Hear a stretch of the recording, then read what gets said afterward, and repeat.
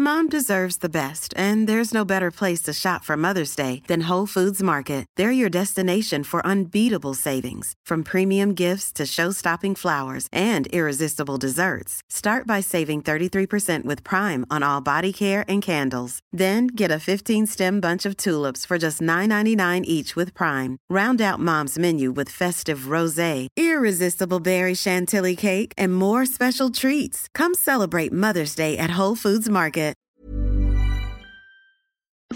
It's that time of the week again. The Rugby League rant, fifth and last. Put on your headgear, chuck in your mouthguard, and get ready for an hour of nothing but NRL talk.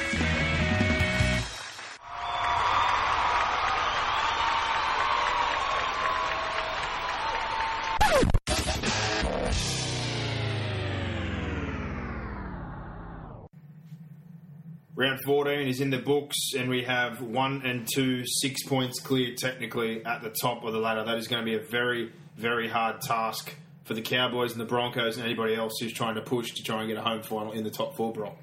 Yeah, it is. But we mentioned that I think we'll think that will open up the competition come the finals, in the fact that I think the Storm and the Sharks need home finals in order to compete with those sides at the back end of the year. So it really is setting it up for a nice, final series, because I think that'll put the Storm and the Sharks on even keel. You saw what they can do at home. You put that game up in North Queensland last night, and I think the Cowboys probably win it. So home field advantage, particularly going to Cronulla, is a really big advantage for them. Well, I don't feel too bad about Melbourne, and I think, if anything, Melbourne's a little underappreciated out of these 4. Usually we do get the talk, but this year they're still not really.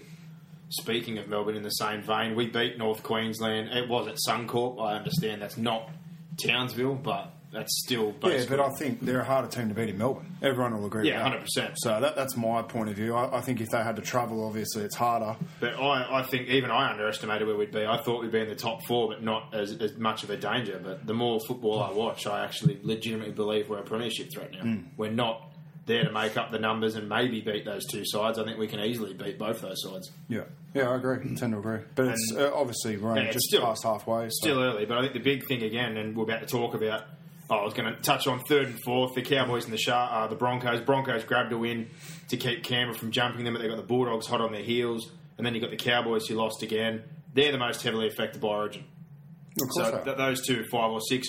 Melbourne, not so much anymore, and even with Chambers out, are doing such a good job because of the in-building of the junior Kiwis we've had come through for such a long time now. Yeah. So that has almost built a shield within a shield for us, that when we lose Cronk and Smith now, the forward pack's so good, and then you've got a steady head, obviously, in Blake Green, and then you've got Munster, who, like I said, I really thought for the last 2 years it was going to be hard to miss Billy, but it's no knock on him at all. It's a rap on Munster big time, that I basically haven't really sat there any week and gone, oh my God, I wish we had Billy playing for it. Like, Munster's been outstanding. So. Yeah, but imagine if you had Slater at the back and then Munster in the centres, rather if than he was healthy. One of your bit players. Yeah, that's right. That's a big difference between him healthy and him coming back and going in and out. Like, even the other year when he did string together 8 or 9 games, he was hurt the whole time and he was playing ordinary, really. So, I think they've built up a bit of resilience now. But fast 5 to start things off. Best, worst, low, high. Any questions? What was your best?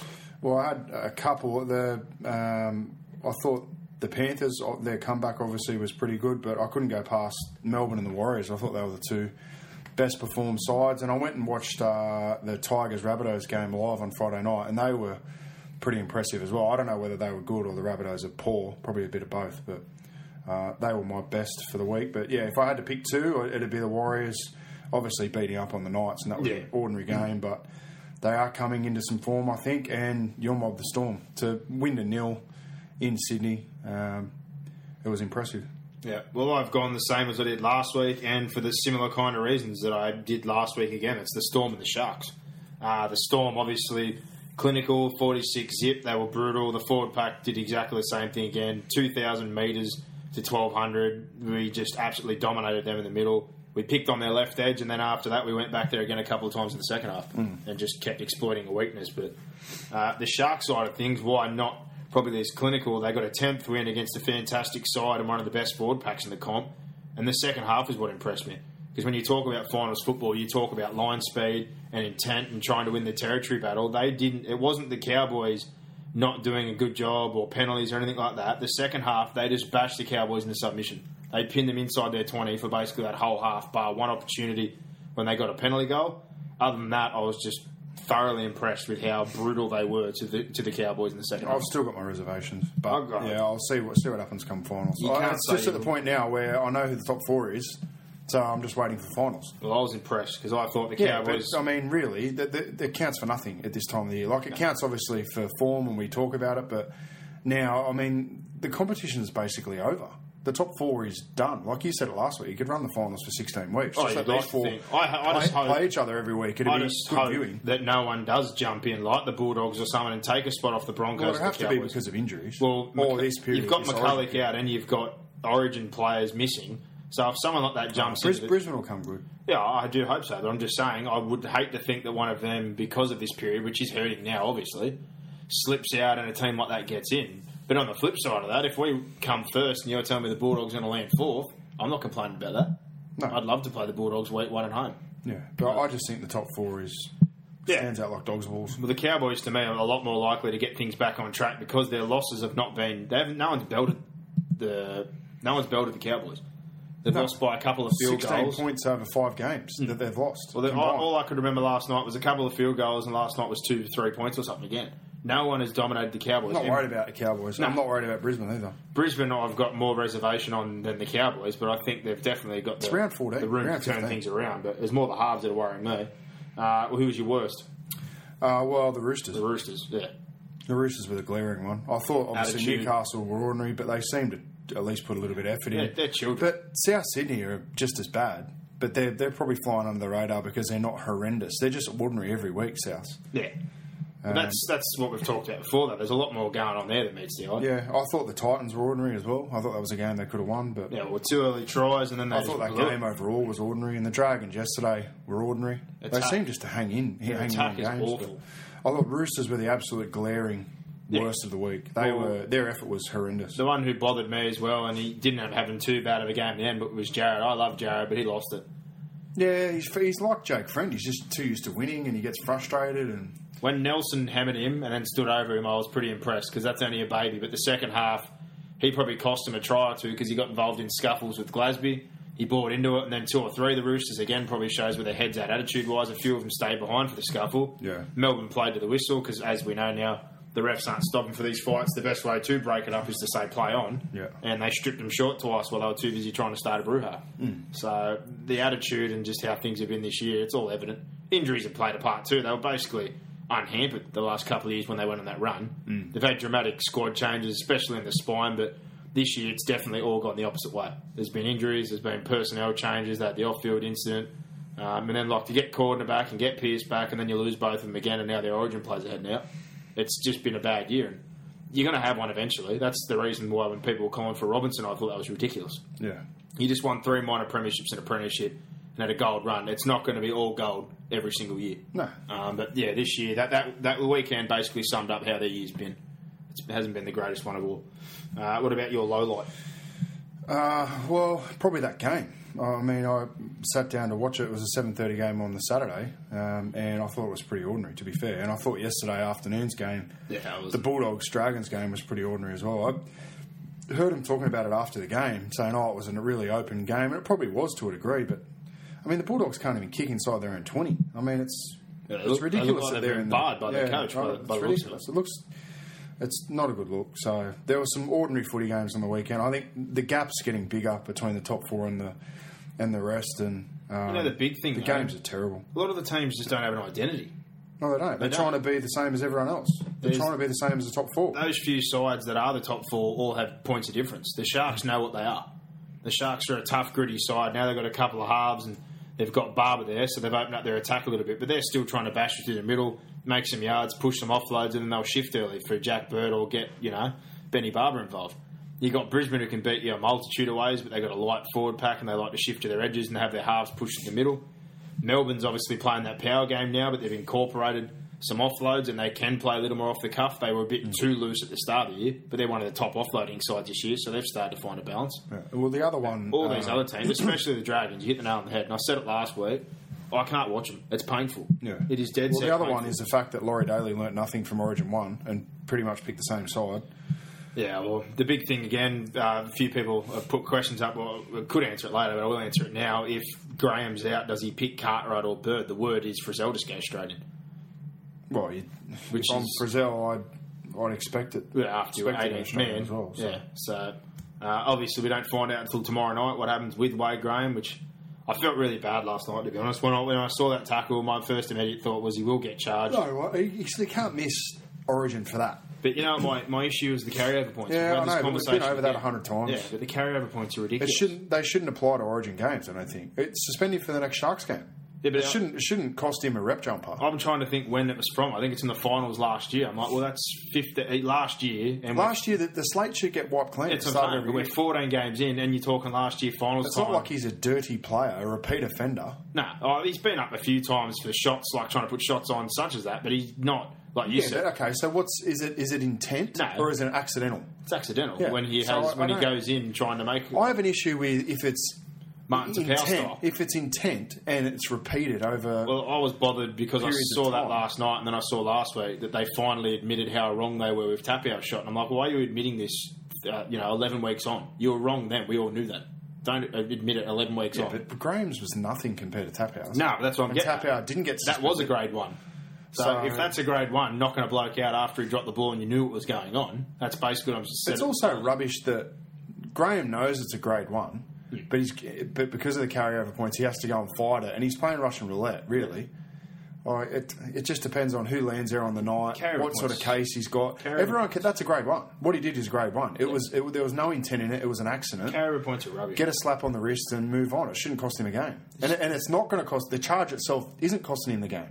No, it's the carryover points. That's what my problem is. The charge is fine, the grade 1, fair enough, but it's the carryover points that are killing me. Yeah. Because that's going to technically may cost him his jersey. And we've been over this argument before.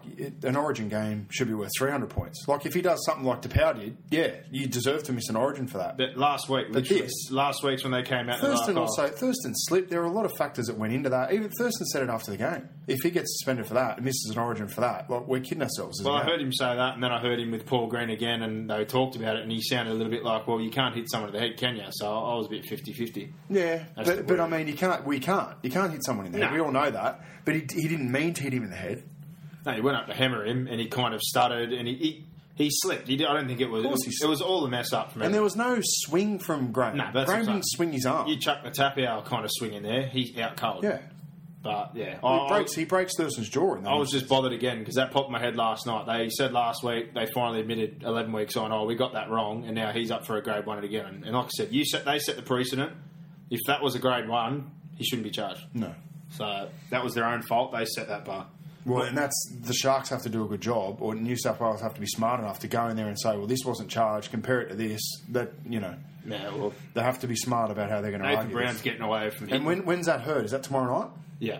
I think the sooner the better that's out of the way and the less distraction for New South Wales. I could see the look on his face and I had that feeling that he was going to get picked and this is all kind of lining up now and just have a field day with it for a day or two. So for his it is. It's going to be... They'll be talking about it all tomorrow and all Thursday. I hope the card Casper doesn't come down. He deserves his opportunity. He does. So no doubt about it. I was devastated at the time. But my low light was the Raiders goal line D.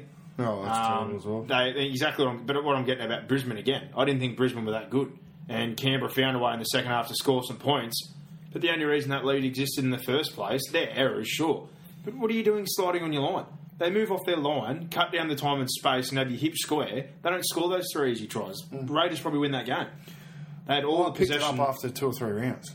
We've been saying it all year. We've both been saying it all year. Glaring. It is very glaring. What I'm saying, it's just ridiculous. They had all the good ball. They didn't. Obviously, and they haven't addressed it. They didn't score all, obviously, in the first 20. But the first time they made a couple of errors inside their own, their own inside good ball, they just parked on the line, slid, and then I heard someone on the radio. I can't remember who, and I told you it was Girdley. You said, yeah, Girdley was talking about if Jack White was there, he would have said, I'm like, what are you talking about?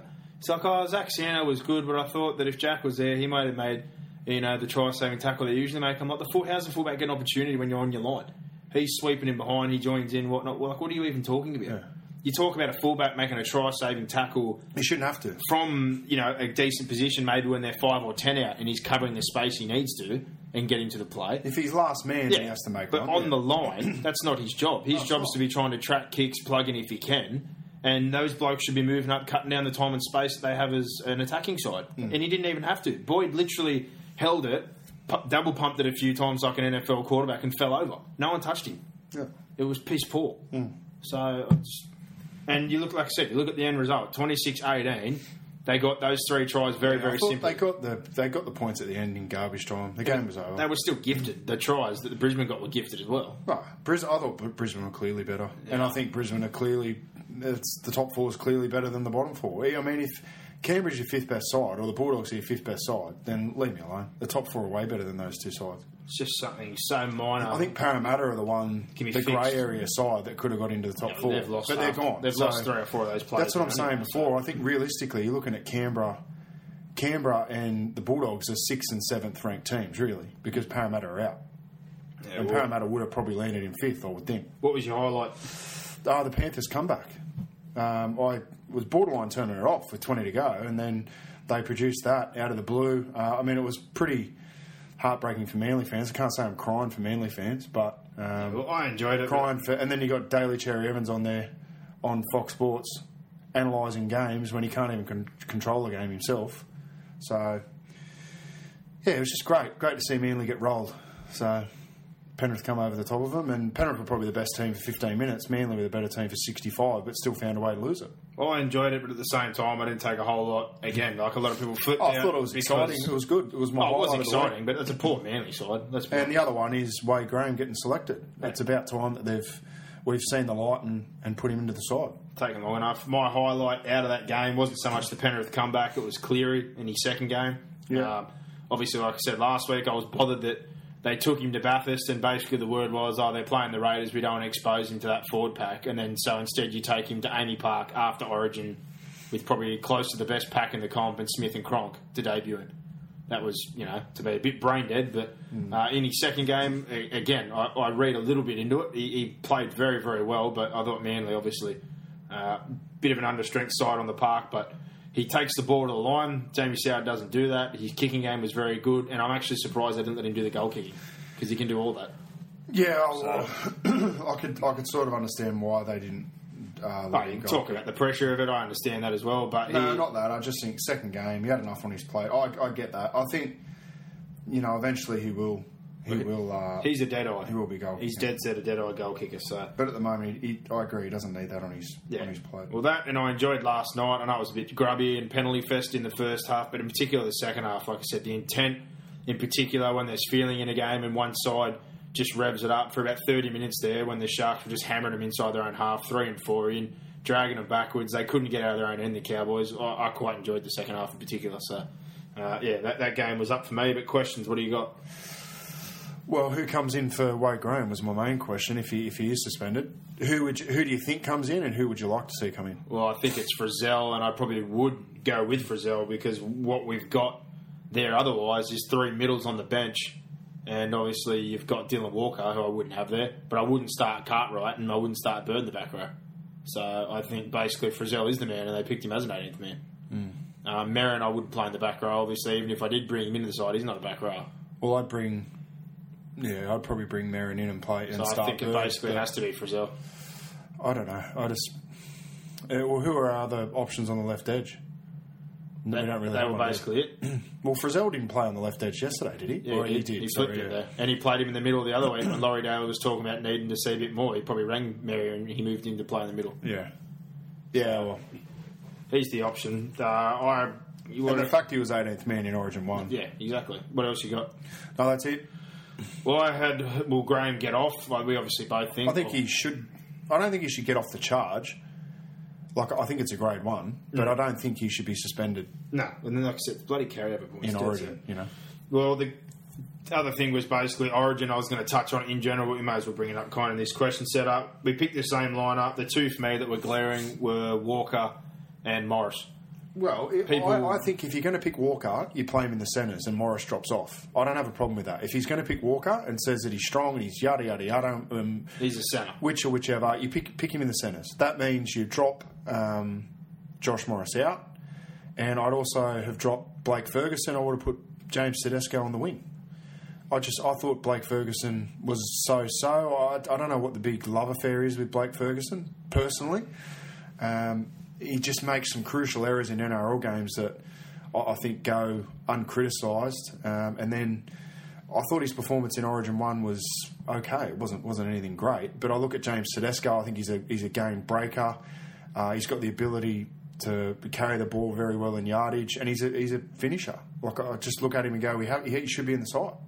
The one for me, and I don't care, he's a ticking time bomb, but the most biased thing I've ever heard, Steve Turner the other day on Fox, he works for the Bulldogs, he was standing up for Josh Morris saying he's been better than Leilua this season, basically, and that one game the other night, you can't pick Leilua off that. Leilua has been the best centre in the comp, bar none. This whole year, he leads offloads in this competition. He's equal first in tackle breaks. The only bloke, even with him, is his teammate Jordan Rapana. There has not been a better centre. Yes, he does have a bit of stupidity in him, but guess what? We need something different. We always go back to the well and do the exact same thing like we talk about. We pick to what Queensland's doing. We'll forget that. Let's pick a ticking time bomb.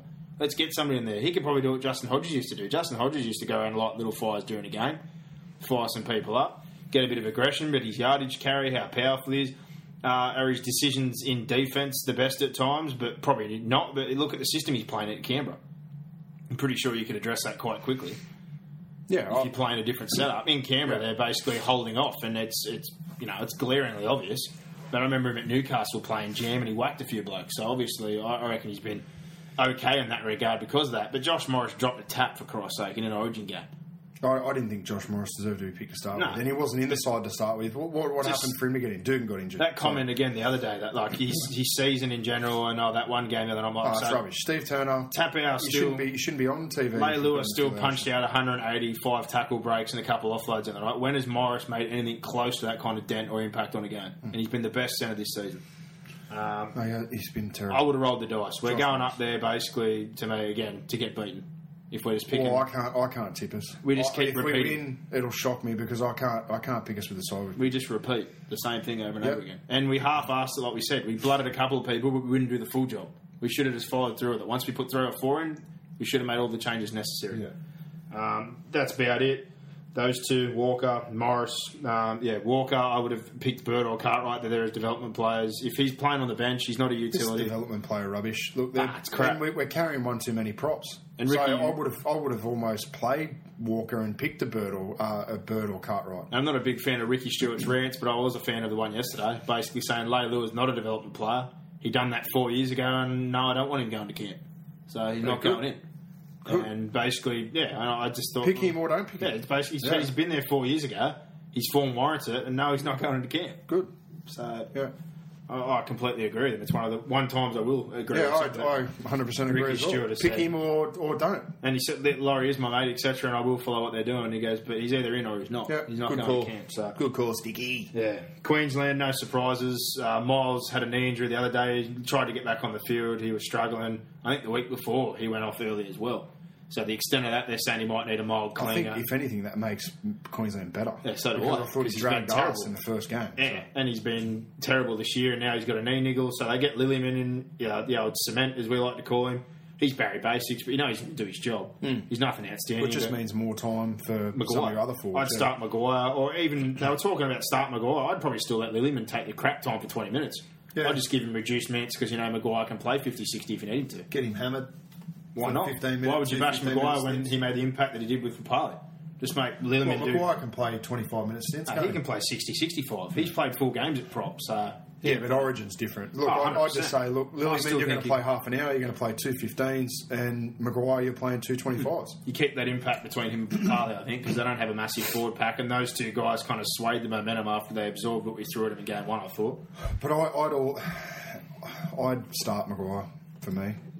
But, I don't know. Well, I'm 50-50 on that, but... I think you start with your best and you finish with your best. That's my philosophy. Yeah, well, that's all of our stuff. We'll do the questions first before we review the games. No gossip tonight. He's got another late one at work. He's moving up in the world, making some big cabbage, so... Been a bit of a scrappy schedule this year, but first question, Kerrod, did the Panthers get rid of Ivan because they expected Nathan to progress to first grade this season, so he wasn't held back? No. Nah, had nothing to do with that whatsoever. Everyone's speculated about this a million times. It's pretty straightforward. I think even Ivan was surprised, or would be surprised how quickly he's progressed this year. Look, I had a lot to do with the 20s last year. Nathan, at this time last year, hadn't made his 20s debut. No. He came in midway after He was playing Ron Massey Cup this time last year, and he just he progressed and he's come a long way, and you know, I don't think anyone would have held him back. No. So that's a ridiculous insinuation, and if anyone's insinuating that, they don't know what they're talking about. Look, Penrith have got a philosophy: if they're good enough, they'll pick them, and they've proven that. Well, it's pretty simple. There was a breakdown, obviously, between Gus and I. We spoke about this before. That's the only reason this would have fractured. There was disagreement, obviously, with the way things were being done. Yeah, but also Gus was obviously of the view that Ivan was tired, and Ivan wasn't Ivan that was there at the start. I don't know. I think that's a load of crap. But, yeah. I don't know. Look, I didn't have a lot to do. 20s didn't have a lot to do with first grade last year. I think people think that they're in each other's pockets, but we rarely, as a 20 side, you rarely see first grade because obviously we're training at night. First grade are training during the day, and a lot of our games last year, New South Wales Cup were in between us. So, and for those long travel games, which we had a lot of last year, we played in Sydney. They travelled. Yeah. So, no.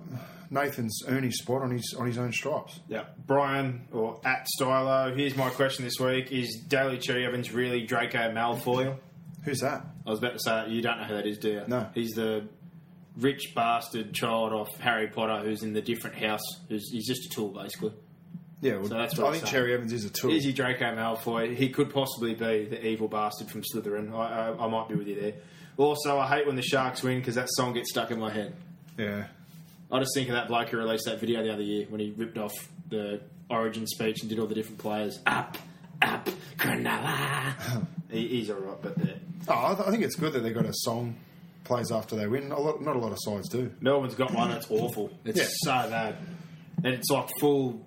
Yeah, but not a lot of crowds do it. Yeah, no, we went and found a guy and come up with a ballad. It's terrible. Every time I hear it, I'm just like, oh. Yeah. I don't like the Panthers one either. Is that all we got? We've only got 2 on Twitter. Yeah, Twitter's usually a bit lower. Bit of a sad. Facebook's on it usually flares up. Sad sack. There's usually 30, 40 always on Facebook. If it comes down to Bulldogs and Warriors for 8th, this is Michael Thompson. Who would you be backing?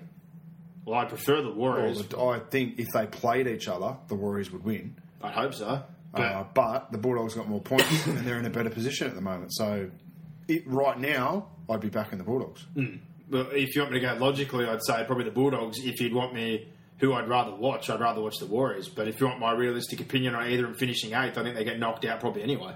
The whole bottom half of the 8 right now is almost a non-factor. Jordan Palmer. Do you boys think everyone is not giving as much praise to Melbourne as they should? If any other team was missing their star fullback and centre and in the top half of the ladder, all the experts would never shut up about it. But seeing that it's Melbourne, everyone just expects it. I think they're getting their plaudits, Melbourne. I get strangely fascinated at the start of every year, and you're probably a little bit guilty of this also, is saying that, this is the year they're going to slide. I think I'd say we're going to be in the top 4 all the time, basically. Until it happens. I'm just saying about being a genuine threat. Yeah, but you're a fan as well. You're always looking at the worst case scenario. Last year I said the same thing I said this year. Top 4, but I don't know if we could threat for a title. But I didn't see Glasby or a few of these guys developing as they were. For me, I've seen it more over and over and over and over and over again. Bellamy getting 5 out of 10 or 4 out of 10 players and turning into 6 or 7 out of 10 players. And that's enough to get you from 4th to a grand final. And there's no reason why they can't make a grand final. He's done better than that this year. He's flipped. Well, he has. He's flipped a lot over with injury. I mean, if there's one man you're going to back to do it, it's Bellamy. And then you put him around those players. I was happier this year with the squad we got because we went the opposite end of the spectrum. Usually we take old and get the last good couple of years. Getting Chase Blair and a few guys that have kind of been... Look, it's not a shock to us, Jordan, anyway, is it? But he's been in bad situations. Like Chase Blair's been at 2 bad clubs. Hawkins has been blocked off at Canberra. Nichols, I thought a few of those buys were better than what we usually do. I think Sterlo the last 2 years has said they'll miss the 8. He death rode us last year. He death rode you again this year. I think he said, I'm going to say it again, that they'll miss the 8. And then now he's saying, they'll be in the top 4. Thanks, Scoot. Yeah, well... I think a lot of them still aren't giving him as much credit. I just don't... And it's also... I don't know... Like, everyone was in love with Manly at the start of this year. Yeah. I mean, you're gonna pick Manly to finish in the top 4 over Melbourne. I didn't. A lot of people did. Like, a lot of people were saying Manly would win the comp. Top 4 was way too far. I thought they'd get back in the 8 with the way they bought and just the way they are as a club. I didn't see it. They're a bit like Melbourne for the last 10 or so years, but it's been awful. But injuries have definitely contributed to that. Alistair Locke, barring injury, will Jamie Soward and James Segura see first grade again in 2016? I don't think they will. I wouldn't bother putting Soward back in, Well, why would especially you? if Martin gets healthy. He's not going to be in your future. Well, I think if one of them's going to come back into first grade, it'll be Soward, not Seguiaro. Yeah, I think Seguiaro is done. He's been told he's not getting a contract, so why would you bother? He's again? done. He is done. Soward, yes, I think he probably will. I think Cleary will start to struggle in a few weeks. I don't know whether... You know, I look at someone like Latrell Mitchell. I think he needs a spell as well. There's a few guys that have been in and they get to that 6 or 8 game mark and they go a bit flat. So whether Nathan will or not, Well, the other thing I don't is- know. But if he does, I think you put Soward back in. It comes down to finals for me. This will be like the other year. He'll get a couple of games, and if Penrith fall out of contention, I reckon they put him back to 20s and they win that comp easily. Because their New South Wales Cup side, I think, sitting outside the 8 and struggling. Well, I think more the opposite. I think if he's struggling, they'll drop him back, obviously, for a little bit. But then you've got to work out who's the better half, who's the better option. And I think they're going to make the 8. I don't see how they don't. I'm make just the 8, saying really. that if they're not in the running for the 8 though, he will be playing in the 20s and they will win the grand final. No, I would have thought That's if, right. if they're not going to make the 8, that he'll play him in first grade. Because the Penrith don't want to win the 20s comp. I know But if Cameron you're- Ciraldo might want to I win mean, the 20s at the end comp. of the year, he'll be playing 20s. And the 20s will want to win the 20s comp, but Gus won't want to win the 20s comp. He'll want Nathan to develop if and he's get as many burnt out first grade and games. struggling and they are done for the 8. Yeah, but I think that'll that's what I'm happen getting before that. I think give it a month, If and he that'll be is 6 struggling weeks. and they are done with, it's logical that he will drop back down and they will He play won't. 20s and do They what won't. they've done. If he's struggling, yeah. That's what I'm getting at. If they're struggling But he'll and put they him are down done, there for a week or two and then he'll bring you back up. why would you bother? Because they've got a philosophy that If the 50 season's first done. grade games, the sooner you get to 50 first grade games, the better a footballer you are. Well, if they're done for the year, What are you going to and he's win struggling- 20s again for? Well, if he's struggling physically and No. he's behind the 8 ball and you're out of the 8, what are you putting him at risk for? How are you going to put him at risk? If he's You're struggling. going to We're bring talking him about back, him physically you're gonna bring and him- mentally put him struggling. back and then whack him back up once he's good to go. I think that's going to happen before the end of the year. As I said, I'll give it a month, round 8, like probably after the origin period, you'll find he will go a little bit flat. But he might not. He might just kick on and surprise everyone. See. Mike Wilson, why do people try and say Tony Williams' incident was a no try when it's clear within the rules? I didn't have a problem with it. I thought, look, on review, I think it's no try. You can't tap the ball over and gain an advantage of it. Well, to the letter of the law of what they broke out yesterday, it was fine. And I looked. So what's the letter of the law? Well, they're talking about purposely knocking it forward, deliberately, which he did. Yeah, no, I don't think that's the rule. His I think eyes the rule went is out. that you can't gain an advantage out of knocking the ball But forward. he didn't deliberately do it. Doesn't he looked matter. to the side, went to pass it, and his arms get grabbed, and he's kind of deflected it into himself, and he's regathered. It didn't touch anyone. He caught it before it hit the Yeah, ground, look, so to it's me, not a knock I on, don't- and he did do it on purpose. I don't see how. I don't have a problem. I don't see how you can gain an advantage out of that. Everyone's standing around whinging about it. I'm not whinging about it. I just Okay. think it was a no try. Looking at it again, I'd be pretty filthy. If There's that been was ones a the rule. last couple of years where this has happened, not so But much then from again, the past to I don't yourself. care. If that happens again, as long as they award the next one a try, I'm happy with it. It If is a that's the try. rule, then There's been play- two or play three the on. last couple of years in contests You're where not going to convince me that it's not a try. That's No, it's happened. not a no try. I don't see how you can gain an advantage. But they've out of had that. two the last couple of years. I can't remember exact teams or names, but a bloke's about to drop it where you get the juggle and they've like punched it up and they've regathered it and then they've played on and everyone's standing around whinging why they've run off. Play the whistle. The No, I ball's think not the dead. the reason he made the line break was the fact that he did juggle the ball. That's probably my issue with it. I got no problem with it. I If thought he catches the ball cleanly, I don't think he makes the line break. I he think didn't that's do it my, on that's my issue. purpose. The camera clearly shows his eyes are out and he's tried to pass it. He's absolutely Yeah, muffed but that's it. like Wade Graham didn't head high Jonathan Thurston on Play him. the See whistle. that? It was play on. The ball wasn't dead. He didn't knock it on. There's a lot of things that happen that aren't on purpose that it's still Play on. pulled up.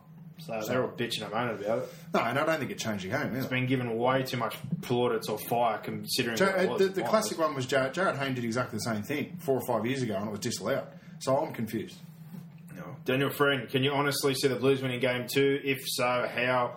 Pains me to say it, but we are hundreds. Well, I'm the only one who tipped Queensland in game 1, and I'm definitely not tipping us up there in game 2. We're going to Queensland. I think they're a better side. We picked the same side again. We've got too many middles. His interchange plan's horrible, and he picked a bloke as a utility who's not a utility. The Blues should have won game 1. No doubt about it. Should have, could have, would have the last 9 years. Congratulations And for the tipping referees Queensland, and all but the rest of it. If the Blues were ever going to win a game, it was game 1. You can't touch them with a 10-foot pole up there. But if they win, I'll be wrapped. But I can't see them winning. No. I can't see him winning. David Crellin, do you think New South Wales State of Origin side has the best players we can pick? Who's missing? Could you find a spot for Cartwright? Who would he replace? Well, Cartwright will replace Walker. The best you could do is have him or Bird as the utility. Most of the side I'm not worried about. Well, Leilua for Morris. Leilua's we've just spoke about. I'd have Tedesco for Ferguson. I would have Tedesco in there before Moylan if he wasn't injured. I'd drop one of the props because I think we're a prop too heavy, and I'd play Fafita for at least 50 minutes. Yeah, well, we muffed our interchange plan before. There's 4 or 5 changes basically, and if I'd is have healthy, Trent Merrin. I probably wouldn't. If and Corden then is- he'd come in for that front rower that I'd drop. if And Corden I'd is give healthy, Boyd- he's playing. Yeah, of course. Yeah. So But then if Corden is in, I'd still pick Wade Graham.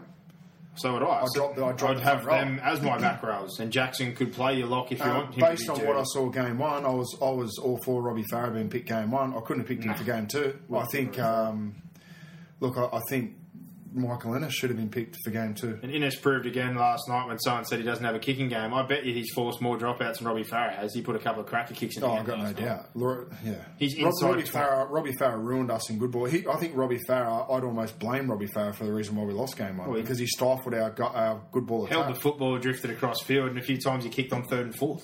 What are you doing? At least Innes' Whereas kicks. Ennis will just do his job. And Yeah, and last night when he did kick, though, he legitimately had opportunities to on the look, fifth and I think tackle. there's things that Ennis does that Farah doesn't do, which is purely that, like good service off the ground. But I think there's a lot of nice little things that Robbie Farah can do, but he just wants to overplay his hand too much. And I think there's a little bit of that in Bird and Gallen and Farah, in the fact that you haven't earned the right to control the team. Like, none of you have dominated an Origin game before.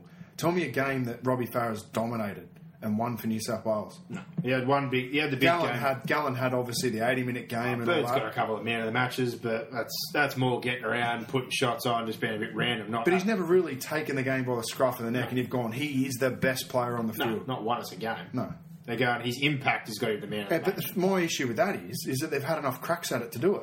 They've had a million cracks, and that gets on If we go back to our, the dominant New South Wales sides, you're looking at guys that dominate at least 2 out of the 3 games in a series. Well, we get on to our next question, which is that how long do you pick players based on loyalty when they keep losing? Has been talked about for a long time and written about by Paul Kent today. There's no loyalty in losing. Well, we've been saying the same thing the last couple of years, and we put the photo up that Brock put of Einstein saying if you're going to keep repeating the past, you're just doomed to fail. Basically, if you're going to keep doing the same thing, you get the same over and result. over again. What did Paul Kent write today? I didn't read it. I didn't read it, but it's basically what we're talking about. We've said it 100 times. Why do they deserve to get picked again? He said, I need to be loyal to him. You don't need to be loyal to him. They haven't won. No, there's no 9 loyalty. in the last 10 years. We've no lost. loyalty in losing games. Queensland, the opposite. They have the right to be loyal. Currency is winning. And as a football player and as a sportsman and as a coach, your only currency is wins. And we pick the same people over and over and over again. Dominic Coogan, if Queensland keep winning, will Origin be dead in a couple of years? All banter is gone. No longer feel like we will win. I think if this was Queensland getting hammered, then it probably would die. But I think Queensland will never get bored beating us. No, they'll never get bored beating us, and we don't pick the right side. And I think we've got a decent enough crop right now. If we made the changes and maybe suffered through this year, I think we maybe... Yeah, but see, I don't think we would have suffered. If you just picked the form team... I think we could have jagged a win and almost the series, but if we didn't, I thought we'd be ready for next If you year. pick your best side in game one, you win game one. You would have gone close.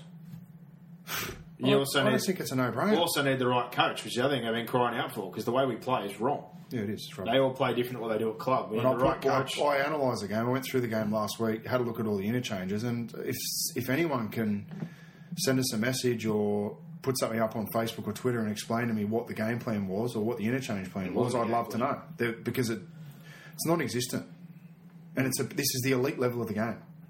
And we're getting mismanaged at the top. Yeah. Graham Wright, what happened to NRL expansion after the $1.9 billion TV deal? It seems to have dropped off the agenda. Surely, with all that cash, it should be near the top of things to do. Well, I disagree. Well, Graham, look at Newcastle. We don't have the talent to distribute around the competition. Don't worry about the money. And then you've got to think that only 2 clubs run at a profit. So if the NRL has to float them and they've got people coming with licences, are they financially viable? Are the owners in there for the long haul? They're going to look to privatise and offload. Have they got the money to sustain it? Because the only 2 teams that made a profit last year, I'm pretty sure, were Brisbane and South. Penrith. And South's the only reason they ran at a profit last year is because of the fact they won the premiership the year before, and memberships now they got Packer on board. So 2 of 14. No, there was more than No, that. I listened to it literally yesterday. They talked. Penrith ran at a profit. Well, they talked yesterday that everything that was announced, and it was only 2 teams that were in the green. Penrith ran at a profit. So there was a combined loss between all of them of close to $70 million, $72 million. Yeah, look, it's getting better than what it was because every side used to run at a loss. So but $1.9 billion isn't going to go too far. And then distribution. Forget all that. Forget that. The fact of the matter is that players. You look at the depth in squads now. Yeah, distribution of talent. That's what I said. It's not distribution of it. Just look at the sides once they lose their origin players. Yeah, it's not distributing the talent evenly across because that's what the salary cap's supposed to do. There's not enough talent. And the salary cap doesn't do that. Yeah, the distribution of talent isn't down to the amount of players that are available. Yeah, we don't have enough players it's to the fact that we've got teams. Squads of 25 that train full time, and then your 26 dude is a tradie or he's got a part time job. We don't have the talent. That's the problem. No, they should pump the money in and increase the amount of players that are training full time. Then you will increase the depth. All these Australian and then you increase the depth, and then you will have more players, and then you can then. They don't have the talent for a reason, for what you've just said, and they all go to English Super League because they can't get a run at a club, and they quit early instead of being the Australian schoolboy or junior that they used to be. So. No excuse for that anymore in the fact that the cap's gone up. So we should just give the players more money, which is fine, but it doesn't fix the fact that, so you're going to give them, just because you increase the amount of money, you're only fixing the top end, not the bottom end. Forget the top end. We've said it before. You need to extend the squad. That's what the salary cap does. Because Greg Inglis and all these guys are going, I'm only going to sign a 1-year deal so I can cash in at the end of it. No, they need to extend the squad so people like Jacob Miller, who have an argument with Benji Marshall and the Tigers, don't just bail to the Super League, who's potentially an Australian schoolboy and a gun half. You could go through. There's 50 players in the Super League that could be playing in the NRL. Well, the problem is all those guys are the younger, talented ones now who bail out earlier because they can't get enough scratch to hang around and get a chance to develop. So that's what they need to fix. Those guys shouldn't be. Yeah, but and they're also so you're going to expand the competition. You can't expand it by one. No, it needs to be 2.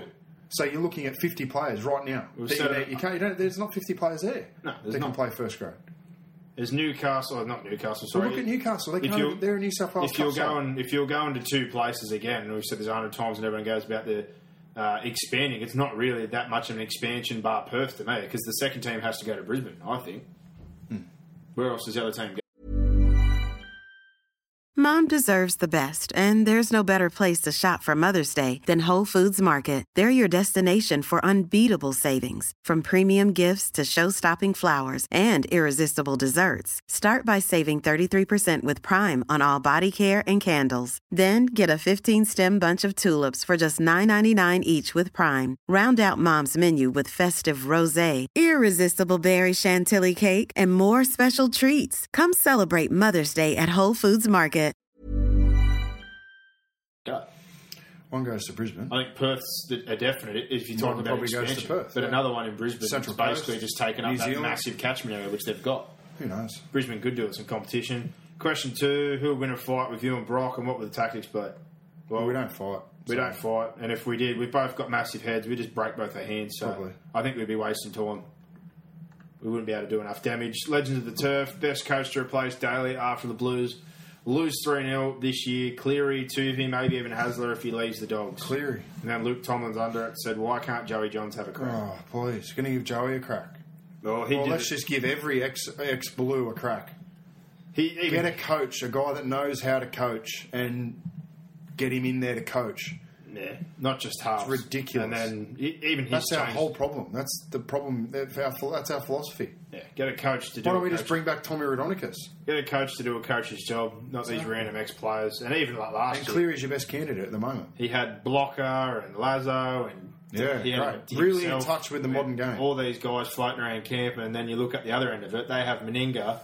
But he's got we Michael... can't compare ourselves to Queensland because they've got the better players. Yeah, but even still, the camp itself and the staff are completely different. Michael Hagan has actually coached at this NRL. I still think theirs is a bit Mickey Mouse. Theirs is also the same as ours. They're still matey, and they got guys hanging on. But they've got Cameron Smith, who's a coach on the field. They've got Cooper Cronk, who's a coach on the field. His left and right hand man are 2 former first grade coaches who have a decent reputation. But we don't have that. We don't. That's what I'm getting at. We need an edge. We need a good coach. We need need a better coach than them. He's flanked and himself. we still might not win. He's flanked himself with the right people. We don't. We've just got a bunch of randoms hanging around. I don't think you can't compare yourself to Queensland. They've got the great side. That's fine, and I'm with you on that. But he's got two blokes who actually have some idea of what's going on around him, which is obviously a lot more helpful. Starts at the top. Than a bunch of players floating and around. even Kevin Walters, I look at him and go, okay, yeah, you're not really exciting me. I think there's a lot of better. Like if you said to me, you can have Wayne Bennett or Kevin Walters, I'd much rather have Bennett. You know what I mean? So, yeah, Cleary at the moment is the obvious one. Tuvey, I don't know. I could live with Tuvey. I could live with Tuvey more than Daly. Coached, and I didn't think he should have lost his job last year anyway. It wasn't his fault. The board separate and everything. He just fell on his sword because before the factions came in, he was on the opposite side of it who wanted to keep Glenn Stewart. Even if Gus wanted to have another crack, there's a few give Gus the job. Huey Law, do you think Daly is playing games that he will put Bird in utility over Walker? When was that said? Nah, I don't think he's playing games. He'll leave things as is. Don't think he's that smart. We should. He'd be better off picking one of them as a utility, but he didn't even use his utility, so what's the point? Bird as in Jack Bird or Greg Bird? That's what he's talking about. Okay. Jack Bird. Jack Bird. Over Walker instead of Walker. Well, I'd play Cartwright over Jack Bird. Yeah. But anyway. Chris Crow, why don't any of the ex-players on TV as pundits ever criticise Laurie? They all just justify what he is doing. It seems a proper boys' club. Parramatta letting players go to get under the cap or make room for Hayne.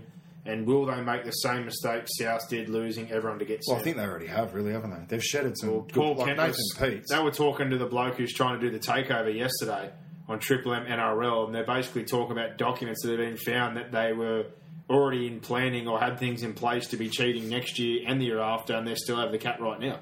So they've still got some changes to go. I don't think getting Jared Hayne is that simple.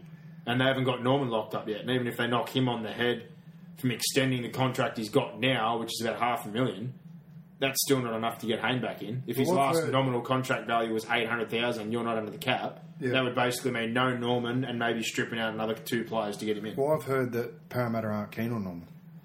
Well, not anymore. They're not. But if he's only on $500,000 now, that's what I'm talking about now. I don't think. And they've still got to get under the decks because basically there's literally documents saying about the cheating. And we're probably also forgetting. Doesn't Norman go to court next week? Oh, I don't know when the court date is. I can't remember. I'm pretty sure it's next week. Yeah. So, look, in terms of criticising Laurie, well, no one ever. I think Paul Kent's probably the only one that really doesn't criticise him, but at least he asks him some hard questions. Yeah, like I would have liked Kenny to ask him about his interchange plan and what Walker's role was going into the game, like a few different things. But I think he's the only, and he's obviously mates with him in the fact that he comes on the show every week. Yeah, well, so it's difficult for him. It's difficult for all of them to ask him a question, but that's what they're getting paid for, to give an opinion. So there's two ends of the spectrum though, because we talked about this yesterday when we brought up Shane Warne. A few people said he was too harsh back in the day, or some of the things he said about Stark and that. But at least he's got an opinion. That's what he gets paid for. Yeah. And these guys do as well, but they do exactly what they just said. Despite the fact we've lost 9 of the last 10, all the New South Wales blokes go, I think I understand what Laurie's doing, or Laurie might be trying to do this. You either agree with it or you don't, so voice your opinion. Yeah. That's more what we should be doing. Queensland ripping if they don't agree with something, or they rip on their own players a lot of the time, and it seems to work. They plant the seed a little bit. But I wish Gordon Tallis was a New South Welshman. I was about to say, if there's one bloke I wish he would tear, is Gordy. Gordy every week. If he's got something to say, he just says it. He doesn't care. Yeah. That's outstanding. I love it. I hope MG gets after a few if we get beat again here. We'll see if someone does get after it. Amanda Pereira, love the show, guys. Question, could we come up with another phrase for playing like a girl? Last week you said Aaron Woods looked like a girl and played like a girl, but I reckon the girls I've seen play footy are anything but soft, and they have much better hairstyles too. I'm sure you boys could come up with something witty to use instead. Softer than the judiciary on JT is my best effort. Cheers, guys. That's probably aimed at me. Yeah. Well, I don't take it back because he does look like a girl. He's got a girl's hairstyle. Yeah, but he's got he's got a Jesus. Girls don't walk around with shaved heads, really, do they? The school I teach at's got a girls rugby league program, and I often say to the teachers there that the girls program is better than the boys program, and I reckon the girls would beat the boys. So I know exactly what girls footy's like. So it's not definitely wasn't a slight on the female sex, that's for sure. It wasn't a sexist comment. But I just wish Aaron Woods would get a haircut. Simple. Well, he's softer than a bunch of Tontine pillows. How about that one? Yeah. Well. Tontine, good brand. I like and I'm it. glad you listened, Amanda. I'm sorry if I offended you, but I certainly didn't mean to. No offence, man, but that's the best one I got. Softer than the pile. But I'm sure you would agree, Amanda, that he if you were dating him, you wouldn't want him with that haircut and wearing a band across his head. Jesus beard that out. Girls wear. Jesus beard It looks out. like he's going to church. Jesus beard out. Get rid of it. Get rid of it all. Clean shave. Save it off. Nut cut. Yeah. Prison cut. Get the razor, one all over. Just Yeah. one big fucking 3 o'clock shadow all over the face. That's what Exactly. you want. Get all that happening. Luke Tomlins, he's under this one. Nice work, Amanda. The Gillaroos versus Ferns game early in the year was excellent. They played harder than I've seen South Sydney play. Hey, Lukey. Going for the jug. Good Sean call. Chand, assuming Penrith see Moylan as a 5 in the future, who out of him, Cleary and Tamari Martin would you let go or would you find space for all No, you three? find space for all three. You find space. It's You no leave him at fullback. I've said this 100 times. Everyone's like, Moylan's not playing six. he'll be a 5'8". playing He Origin came through the at juniors. one. I can't say this anymore. He came through the juniors as a 6, couldn't even get a run in the 20s, and struggled in his own position because he's not great as a natural ball player and guiding a side around the park. Moving to fullback highlighted the set of skills that he had as a junior 5'8" when we used to play against him, which was running the football. He never organised anything. He didn't even kick. He used to run the football. Going to fullback was the best thing ever happened. Oh, look, I've got no doubt that Moylan could play six, but he's now playing State of Origin at 1. Yeah, Why the hell 100%, would but you move him to 6 he played when he's all- playing State of Origin at 1? What got him to this point, though, I don't care about that. Care about now. Playing right now. fullback is and what got moving him. forward. Who cares? But he's playing Origin at 1. Yeah, 100%. There's no way that you change it. And why would you move him to 5'8" when you've got two good young halves? Exactly, but I'm saying he had I am confused. optimal opportunity all the way through at 6 and never succeeded. Moving to I think fullback, he could play 6, but moving to fullback is what's got him to where he is now. I as don't a know what State all of this Origin talk player. about playing 6 is when Yeah, they've got well, two good young halves. said it before. It was more because Soward and Wallace were there and they were struggling. That's where the 5'8" talk came Gallen from. was You've there. now You've got, got another two good young halves, and you've got Tyrone May there as well, who are all better than Moylan at playing in the halves. Moylan hasn't played. When's the last time Moylan played in the halves? Not since the 20s. There you He go. couldn't So get- forget it. Move on. And There like you I said, go. He Just didn't, answer your he didn't question. even get a game in the 20s as a Right, half. move on. He got it as a fullback after 5 blokes got injured, which There's is no now hope that I'm picking him in the halves. why he's in grade. So if you can't even play in the 20s at 5'8" and you're playing fullback at State of Origin level, that's where it's at. I'm not picking him. Nigel Huntley, just want to know why everybody assumes Brisbane are over the cap. I can only think of 5 players that we have actually bought. James Roberts for Hodges,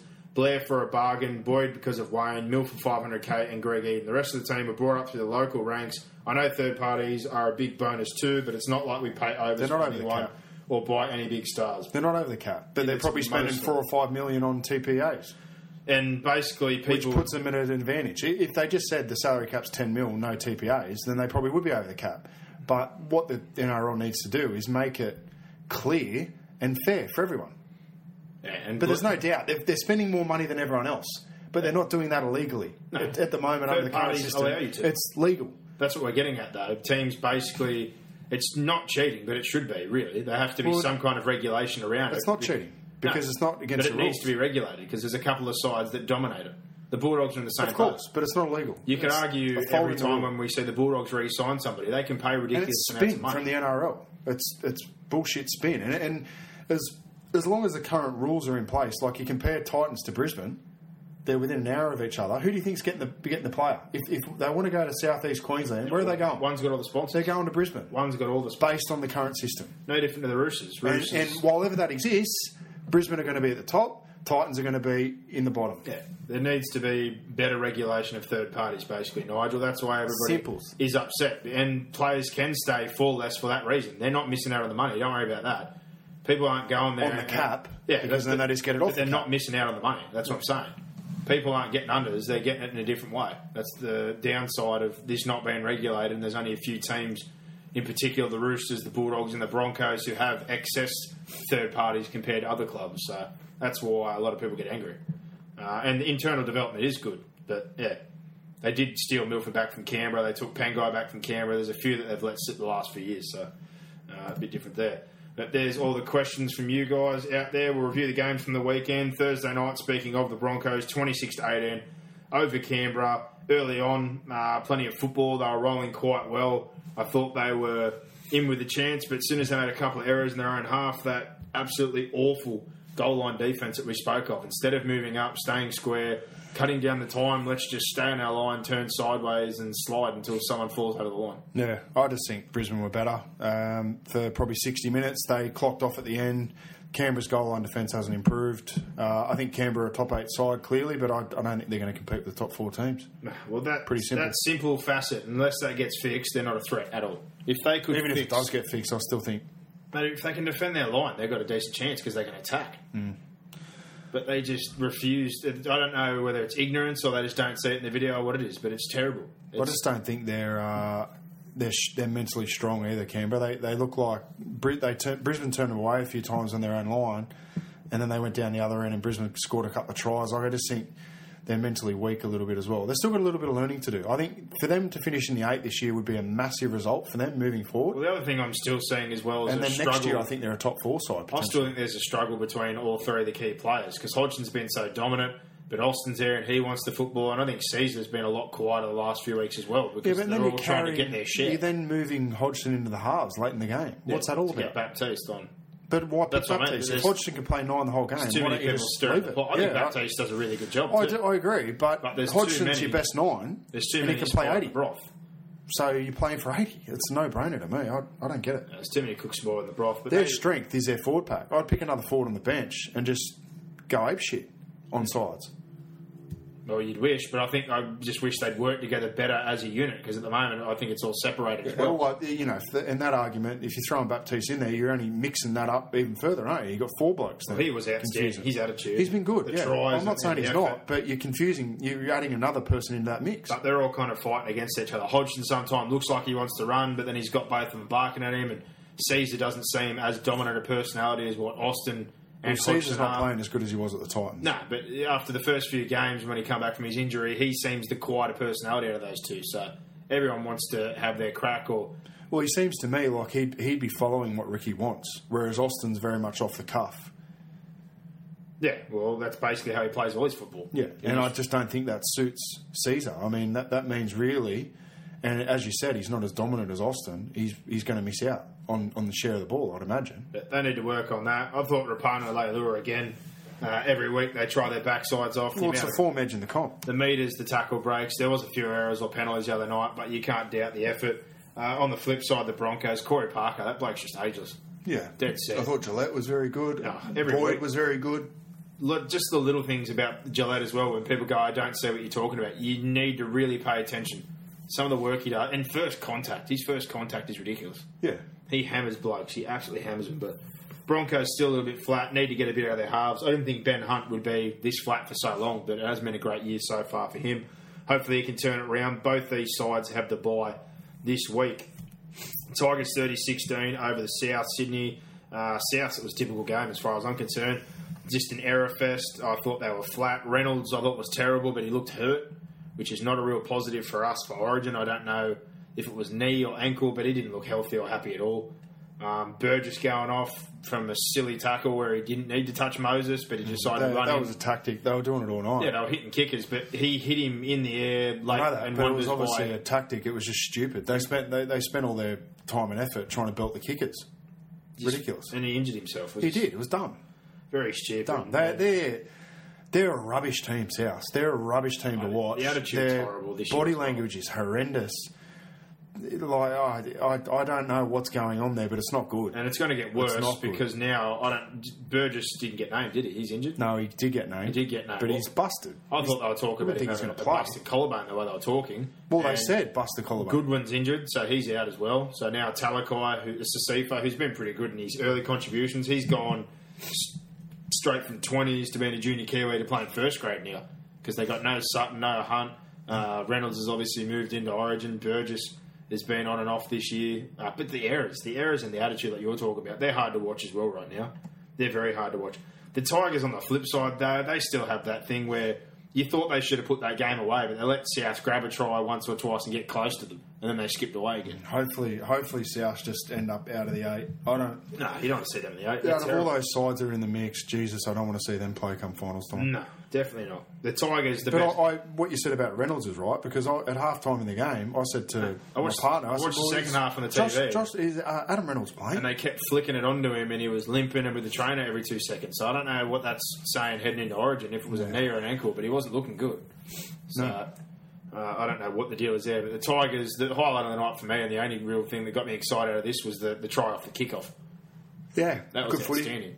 They were, being down at ground level, they were very physical, the Tigers. They really took it to South. And watching James Tedesco live, he's incredible. The ability to beat the first tackle and how fast he is and how elusive he is, he's a quality footballer. Yeah, he's all class. The Tigers are still hanging around, even though a lot of people, even including us, I didn't really think they'd be around. Yeah, I know. They're going to finish higher than what we thought. A lot has to go their way, but they're still in the hunt. They're still hanging on. A lot of people tipped them as a spoon. This is 6 wins and a week off now, so they'll come back from this and we'll see where they go, what happens with the off-field stuff as well, which is obviously continuing. God knows. Taylor's just got to stick to his guns. It worked. Yeah, well, he's trying to stick to his guns, but the day after, which was funny, they had him on the radio, and they said, "What are you doing today?" "Yeah, to win on a Friday, you get a week off next week." He's like, "I've just got into a taxi with Justin Pascoe. I have to go meet our new board. It's probably a good thing we won last night." And I was just like, well, it's a pretty uncomfortable situation to be in, or to be saying that. So I don't know how comfortable he feels in his job, but like I said, they've got... Well, he wouldn't be feeling real comfortable, would he? Well, they're not backing him. And then they've brought... So did Mark O'Neill in, and he's talking to Todd Payton, so the big boys clubs basically conspiring against. Rolling on. They've got the bye this week, thank God. They could do with a break. South, they play Parramatta at home, and my God. The season almost goes online, doesn't it, really? It's getting close to that point. I mean, they've got to beat sides like Para, these sides that are going to end up down the bottom. Again, this is a game we flick past fairly quickly. The Warriors 50-16 over Newcastle. Well, they've just played with their food. Same old. Yeah, they 10-0 after 10. Then they took their foot off the pedal as they do. They were within 8. Played their food. In the second half, they conceded 28-30 points. They stripped them for numbers. They got a roll on. They were ruthless in the second half. And you and Lachlan Bickley's love affair with the Knights. He's loving the At least they're trying to attack. Oh, they're horrendous. You tell me that play from Mataudia or some of the football or Cogger's kicks, at least I'll tell you what would be a really something. great game to watch. The Dragons versus Newcastle. That'd just be a super I'm sure game. it would be. But at least one's Leave me trying. alone. One's trying Absolute to attack. Snorefest. The Dragons should be doing a lot better than what they are with their attack. They're terrible at watching Both attack. horrendous. But yeah, the same old, same old. I thought that was Cogger's best game, even though they got hammered. He set up a couple of tries, Well, kicked this is the the game. thing. Just leave him in there. That's what they need to do. Yeah, leave and him in Mataudia, again, like I said, something to me has clicked in his head with his intent. I thought he looked real lazy and low, and he got his Aussie jersey and was like, I don't want to be here. But the last probably 4 to 6 weeks, I think he's been really, really good, at least effort-wise, trying to prove a point that he's no flash in the pan and contact and that run for the try and just that play. They're the little things you look at. And the Safidi brothers again. But yeah, it's going to be a harsh time. Lola here, and the other one for me was Fusi Tua. Not because, obviously, they're easy to score. The try but he scored was... he had to circus act it twice to get in there. Unbelievable, The dives for such a big man and the way he controls his body are outstanding. So, and thank you, Bodine Thompson, because him and Kevin Proctor got me a decent win by scoring and winning. They've got the Roosters this week. The Warriors a good chance to keep rolling on during this origin period as they do most years. A couple of forced changes, but we'll see how they go. Newcastle get the bye, well-deserved one. If I'm Nathan Brown, I'm getting all the boys together, I'm getting on the Terps, to be honest. It's a well-deserved break. I know they haven't been getting the results, but it's been a hard year. I'm getting together for a beer and having a bonding session, to be honest. Yeah. Lock them in the bloody leagues club, get loose for a bit. It's been a hard time. Sorry, Cousin Gary. Yeah, move on. Titans. We They spoke lost about the friggin' Newcastle to too. Parramatta, 22-12. Fast start, but dead set, you're your own worst Well, enemy. this is another game. There The was amount all of errors and ill discipline. And Parramatta weren't great. Taylor was spot on the money early on with his first 2 kicks and set up tries, but after that, like the dropout out in the full. But this is There was some erratic stuff. who the Titans, and this is why when everyone falls in love with them one week, I sort of don't get too far ahead of myself because I know a performance like this is only around the corner. Because there's so many young players there. We don't really have a superstar. I don't know why you won't pick Peets and start him at 9. There's just a lot of different things there. William Zillman at 1 to me doesn't work. I think we're missing David Mead and Ash Taylor. That's who Ash Taylor is. It's his first full year in first grade. He's a baby. He's going to have good games and bad games. Parsy's been really good. I enjoy watching him. They're just one of those sides that are going to be around the 8. I hope they don't lean in the 8 because they're going to go straight out the back door. I hope the best teams, this origin period doesn't corrupt the table and the best teams end up finishing in the 8. Well, Parramatta did a good job to patch things together with Edwards. He was quite solid at 6. Obviously, he didn't kick, and the one time he did, you'd revoke his licence straight away. But They just did a job. They hung in there. They got a couple of opportunities, mostly penalty goals, really, which got them out to that lead. But the drop ball for Bevan French to run away, that was a freebie. And then Norman's later on was just an absolute awful defensive read. They were just held off. He got a quick play ball. He went straight through a gap and just kept on going.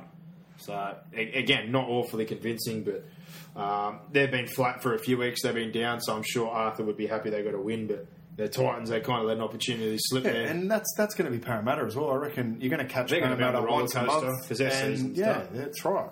But, maybe they are thinking they can still make the 8, but I can't see it happening. Well, how can they mathematically? They need to win. I think they can mathematically. Win every single game, don't they? In the fact that all these other teams... I think a losing record is going to get you in the 8. They're not making the 8. No, I'm just saying that a losing record, I think, will get you in... Well, the losing record at the moment's got you in the 8. 11 might get you in this year, maybe. Yeah. 4 and against. So what are they on now? Well. That was only their second win. They're not getting in. Yeah. No way.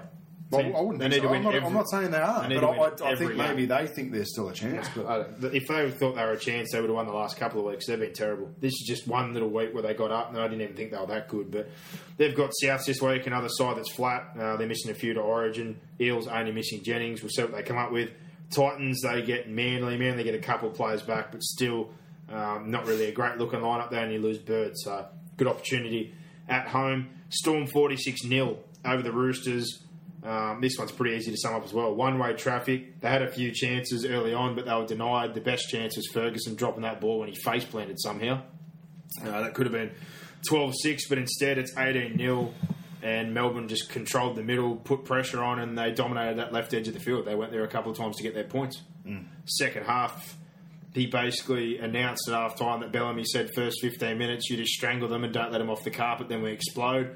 Literally at 15 minutes on the dot, Chase Blair scored off that offload, and it just opened up from there. Yeah, they just lacked them after that. The Roosters were frustrated, ill-disciplined, poor, lacked effort, and Melbourne were just Melbourne. Melbourne are the same side every week. And that's why they're a top 4 side. 38 of 40, 95% completion rate. 2,100 metres to 1,200, 11 line breaks to none, and 9 errors to 2. Good luck. And the Roosters were dog shit. Good luck. Let's just put it out there. Munster was outstanding. Yeah, Melbourne were great. Melbourne have been good for weeks and weeks and weeks. Melbourne have been good for most of the year. Apart from a 3 or 4 week forward pack period there where they sort of tinkered around and changed their style because it wasn't working, and they're good enough to do that. Mix now. But now they've been playing great footy. Now they've got a mix. Ages. They've got basically what you speak about. They've got structure for unstructure. If they get an offload now, they're willing to roll with it. Footy, yeah. And then they reset afterwards. They do this thing that I've been looking at the last few weeks. They love that point just outside a near post. If they get away with an offload or anything, it's usually McLean and another forward. They take a trailer to the line, and if they don't tip it on, they just lay that line there. Smith counts the numbers. If they've got an uneven split, they jump to one side of the field. It's simple, isn't it? But they've got a little bit of structure for unstructure, and they're third in offloads this year, so they are getting the right balance between what they like to do. Well, you wouldn't have seen that in years past. No, and what you need to do. So all these idiots saying that they haven't changed their style. They have changed. They've changed I watch Melbourne closely. Trust me, we're a lot more interesting to watch than what we have been. Yeah. I've watched previous years and always been happy with the wins, but some of the games I've been bored as batshit. We don't try anything. But I'd like to see Trent Robinson now experiment a little bit. Now that their season's done, I don't see how he can pick half the side again this week. I'd be doesn't have the troops. Yeah, he's got injuries at the moment. He's got a couple of guys go to Origin. He's debuting Joseph Manu. I don't know what people want to do. Wyong are a fairly good side, aren't they? In the cup? They're awful this year. Okay, that's what happens when you go up near the top. But he's exhausted all avenues, and they've got injuries. And Manu's probably the last one that's sitting there waiting. Nat Butcher's a good kid in the 20s, but he's only a baby at 18 as well. He doesn't need to be tortured in this situation and damage him mentally. But throw him in for a couple of weeks. They've made all the changes they possibly probably could at this point in time. But they play the Warriors this week. Storm, they play away to the Dragons. I still think they're a good chance, honestly. But Sunday, Manly over Penrith, 31-24. I thought this one was strange game. Penrith errors and ill discipline for 45, 50 minutes, and in the moment when everything stuck and they went away from all the crap and passes started to hit and they rolled on and just pushed to the middle, they basically just torched Manly. And Manly are under strength, sure, but you shouldn't lose a lead of that amount. No way. 24-4. No way. 24-4, and then at the 50th minute, you go on to concede 27 It's almost harder to lose that game than it is to win it. 20 points, yeah. It's 4 tries to get back into it. Penrith found that and a field goal and iced it by 7. But I think it's literally summed up as easy as that. Penrith are their own worst enemy as well. Full credit to Trebojevic, Walker. I thought they started with a great attitude, but they are light on troops. And when the Penrith train got rolling and the passes were sticking and they just played what they saw in front of them, instead of this block crap, which doesn't suit them, they found points. Yeah. Cleary was really good. It's nice to see someone take the line on and kick. Cartwright was decent enough doing his job there. He was just floating around. But Well, he got better as the game went on. Things looked more fluent as the game I went on. thought Latu was really, really good. Campbell Gillard, these kind of guys. So, decent result for them. And it was nice when I think Gus highlighted that whole right edge was from that 2013 NYC side. And you're seeing 7 local products in the side, and Leota got his debut as well. So, things happening there. Manly, just troops. Got a couple of troops back this week, but it's been the same case all year. Yeah. Week in, week out. And they just do dumb stuff. Oh, they're dumb, but every week something's not right in the spine or someone's playing in a position. It's been a bad year, but I'm crying for you, Manly fans. I'm not crying for them, but I'm just saying. They've got the Titans away this week. Penrith, they get the bye. Dragons, Dogs, 34-16. Scrappy as. It was very loose, but just strange as well. We talk about the Dogs won't kick inside 20, basically. It seems like Hasler's told them, we can't get a repeat set. The kicking game's not good enough. So we're just going to run and turn It's not over. good enough, but I've got all week to train and teach you how to do it. But still, we're not going to do it. They're basically reluctant to kick with inside. And then you got your back row putting Tony William put one in and got a repeat set. He did get a repeat so set. it's not that hard. Cassiano's throwing. That's your job, Des. Your job is to teach them, your halves, how to kick. But they blew a lead early on. One was off an error, which is a typical way for the Dragons to score. But their attack's very frustrating. If you want to bring it down to that moment, though, a lot of people reckon that Tony Williams thing cost him the game. I don't think it did. Honestly, no way. Look, I thought it was the wrong call, but no way it cost them the game. I thought the Bulldogs were the better side, but they won by 18 points. Yeah, please. And they were both ordinary, to be honest. Both very ordinary. But Paul McGregor can grab onto that for as long as he wants. There's absolutely no way that they would have won the game regardless of that call. No, I don't think they deserved to win that game. As bad as I thought the Bulldogs were, I didn't think they were anywhere near as bad as what St George are. They honestly just try something different at training. Add something to your attack. Change something. They can't because they don't know how to. No. It's pretty obvious. It's been happening now for 18 months. Error and try off. They snuck into the 8 last year. They might well sneak into the 8 this year, but they'll be out the back door. Well, I'll tell you what, it's going to be struggling to do off their defence because that's what got them there last year. They missed 25 tackles in the first half. So you're not going to be getting in off that. I didn't think Frizzell was too bad yesterday. I thought Thompson was pretty good. Aiken tried hard, but Bulldogs are better. Hopewade was really good. Rona, Graham and Clemmer, and T-Rex had one of his better games, but I'm still not over impressed. But they got the bye this week. They've banked another win, so they're probably going to be one of these sides you'd think now, the way they're heading, to get into that bottom half of the 8. Yeah, I think only one win behind Brisbane, so still hanging around that battle. Maybe the origin period favours them. And then you look on the flip side, the Dragons, they've got Melbourne at home without Cronk and Smith this week, so if they're ever going to get a chance to beat them, this would be it. And the last game of the round was Cronulla versus the Cowboys. Cowboys got a fast start. The Sharks adjusted there. They kind of held on for a little bit, and then Holmes took that intercept and they kicked the penalty goal there to kind of ease all the tension and get the half at 8-8. But the second half, like I said, I was very impressed with the Sharks. Just absolute ruthlessness inside 20. The Cowboys never looked like they were going to get out of their own half. No, the difference in that game was the way that the Sharks exited their own end and the way that the Cowboys did. The Cowboys, they went into their shell similar to what they did against Melbourne a few weeks ago, and it was the reason they got beat in the Melbourne game, in my opinion, and it was the reason they got beat last night. They ran one out from dummy half and then tried to shift the ball late after the Sharks had won some tackles. It was just strange to see. I think that's something they've got to look at, and sides know that they're going to be negative out of their own end. Well, and I think it's also an issue for Brisbane because Brisbane play a similar style. I don't know whether the Cowboys have maybe picked that up from what Brisbane do, but particularly if you watch those sides live, they just compress behind the ball like you wouldn't believe and run from dummy half and run one out.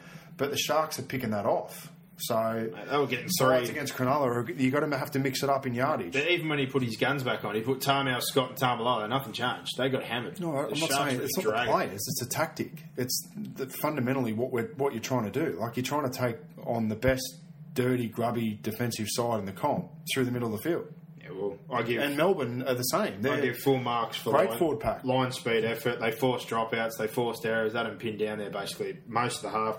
Yeah, but what frustrated me is that that's the reason they were losing, but they never changed. They didn't try anything different. Why? They didn't try to. They tried to shift a few times. Yeah, but after 2 or 3 tackles, after they've been dominated on the first 2 tackles, Sharks are still cotton onto it anyway. Though they were jamming up. They did a really good job. Needed to do it earlier in the sets. They got one opportunity off a penalty there, where they got the penalty goal, but the Sharkies, they got a couple of opportunities through that ruthless aggression and the pressure they built inside that half. they got 2 penalty goals and obviously field goal late there.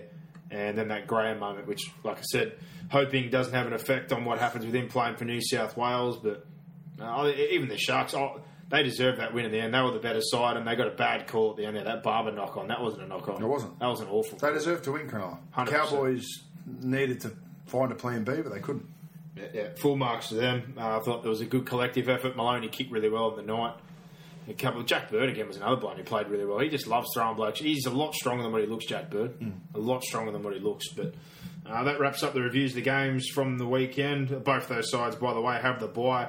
Like we said, no gossip, and there's basically not much cooking this week anyway. I had a look. The only thing that I really saw today is that Greg Eden's going back to Castleford, so whoop-de-doo. Yeah. The English Billy Slater, he's absolutely kidding himself, so have fun back in the Super League. So is he going back immediately? Nah, it's the end of the year, I think, but yeah, he's the English Billy Slater, apparently. Just like Sam Tompkins was better than him as well. So, good times, good track record with those blokes coming out. Shortened round this week. I've got Gossip's tips, me and Brock.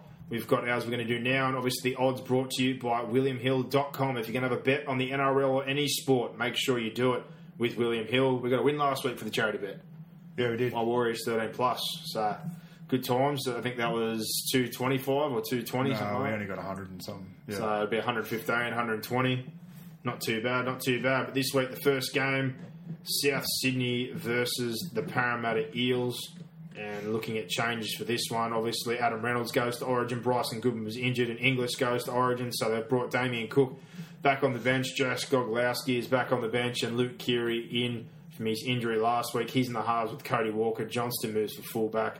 And Sasifa Talakai, the debutant from a couple of weeks ago, gets to start in his preferred position of centre.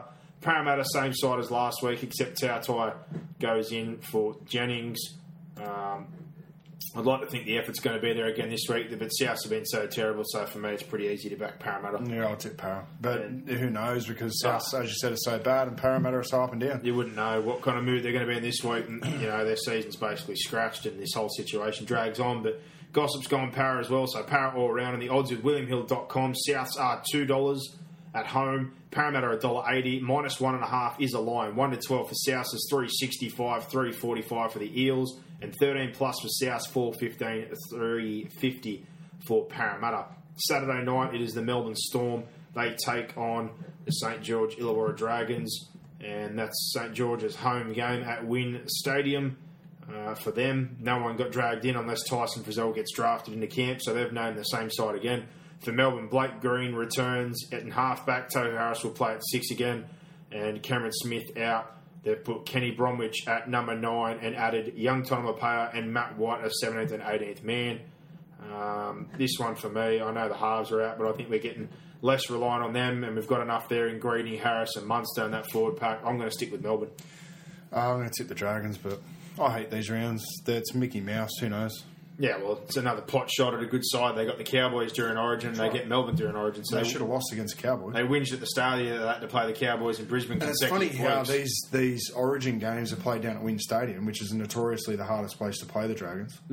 But I'm saying at the start of the year they whinged about their road trip. It corrupts the comp. These sort of games corrupt the comp. Yeah, but they get 2 lobbies during this period anyway. I know that, but this might cost Melbourne the minor premiership, and they're missing half their freaking side. Oh, we're only missing 2, but we got Kiwis.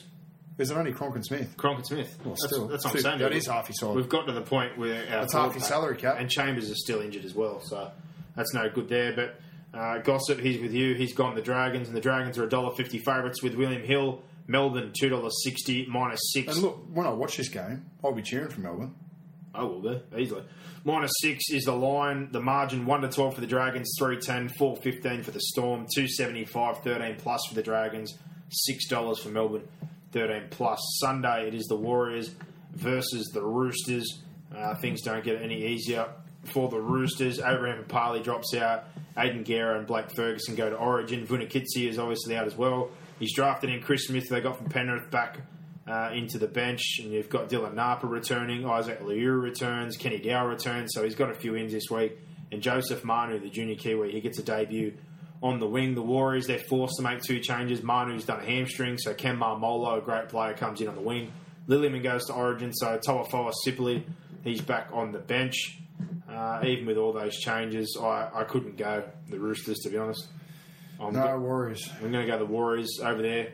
in New Zealand, and Gossip agrees with us there. Roosters just look like they're a bit over things, they're a bit frustrated. So $1.41 with William Hill are the Warriors, $2.90 for the Roosters, minus 7.5 is a line. 1 to 12 Warriors is $3.10, $4.55 for the Roosters, 13 plus $2.45 for the Warriors, $7.25 for the Roosters. In the last game of the round, your Titans at home against Manly.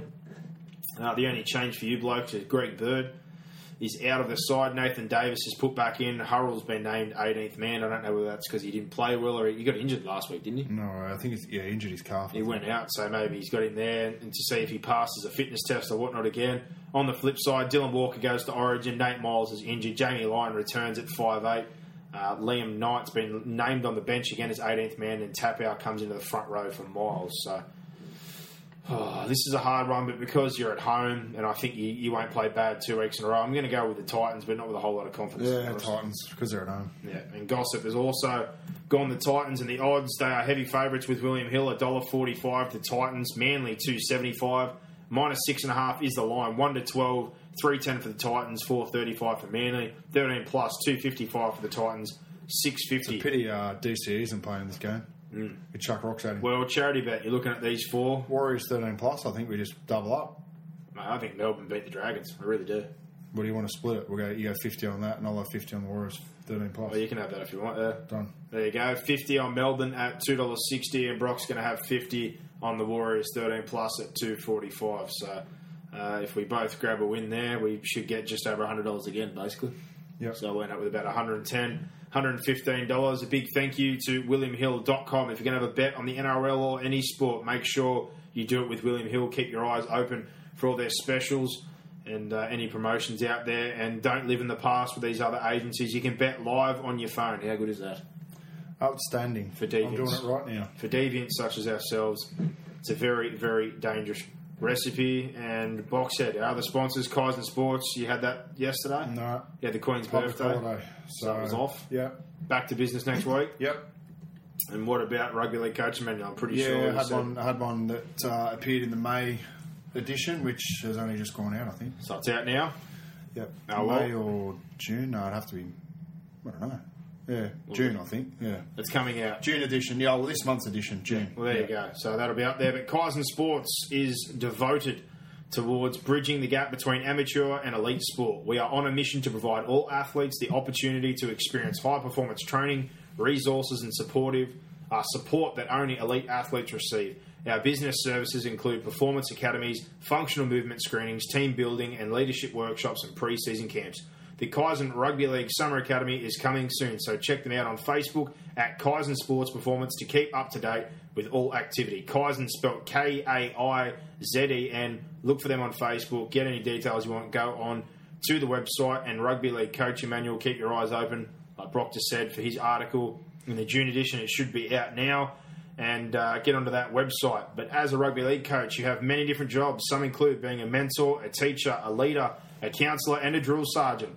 One of the most important roles as a coach is getting the best out of your players. If you are there to get the best out of your players, who is there to get the best out of you as a coach? Well, let me tell you, it's Rugby League Coaching Manual. They've been providing coaching educational material to coaches since '93 through their flagship publication, Coach Talk, DVDs, and drill books.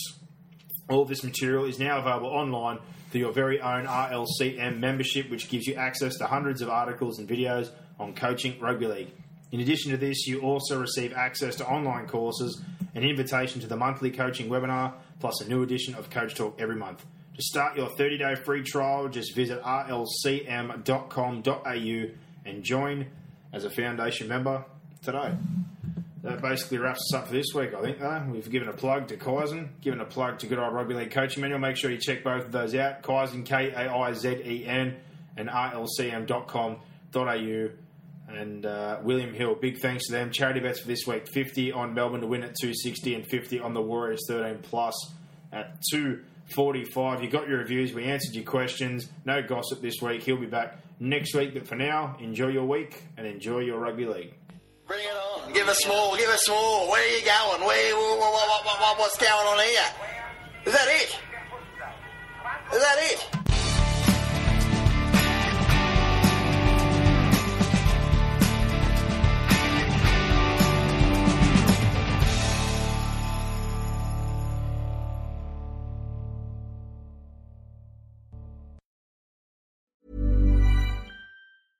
Mom deserves the best, and there's no better place to shop for Mother's Day than Whole Foods Market. They're your destination for unbeatable savings, from premium gifts to show-stopping flowers and irresistible desserts. Start by saving 33% with Prime on all body care and candles. Then get a 15-stem bunch of tulips for just $9.99 each with Prime. Round out Mom's menu with festive rosé, irresistible berry chantilly cake, and more special treats. Come celebrate Mother's Day at Whole Foods Market.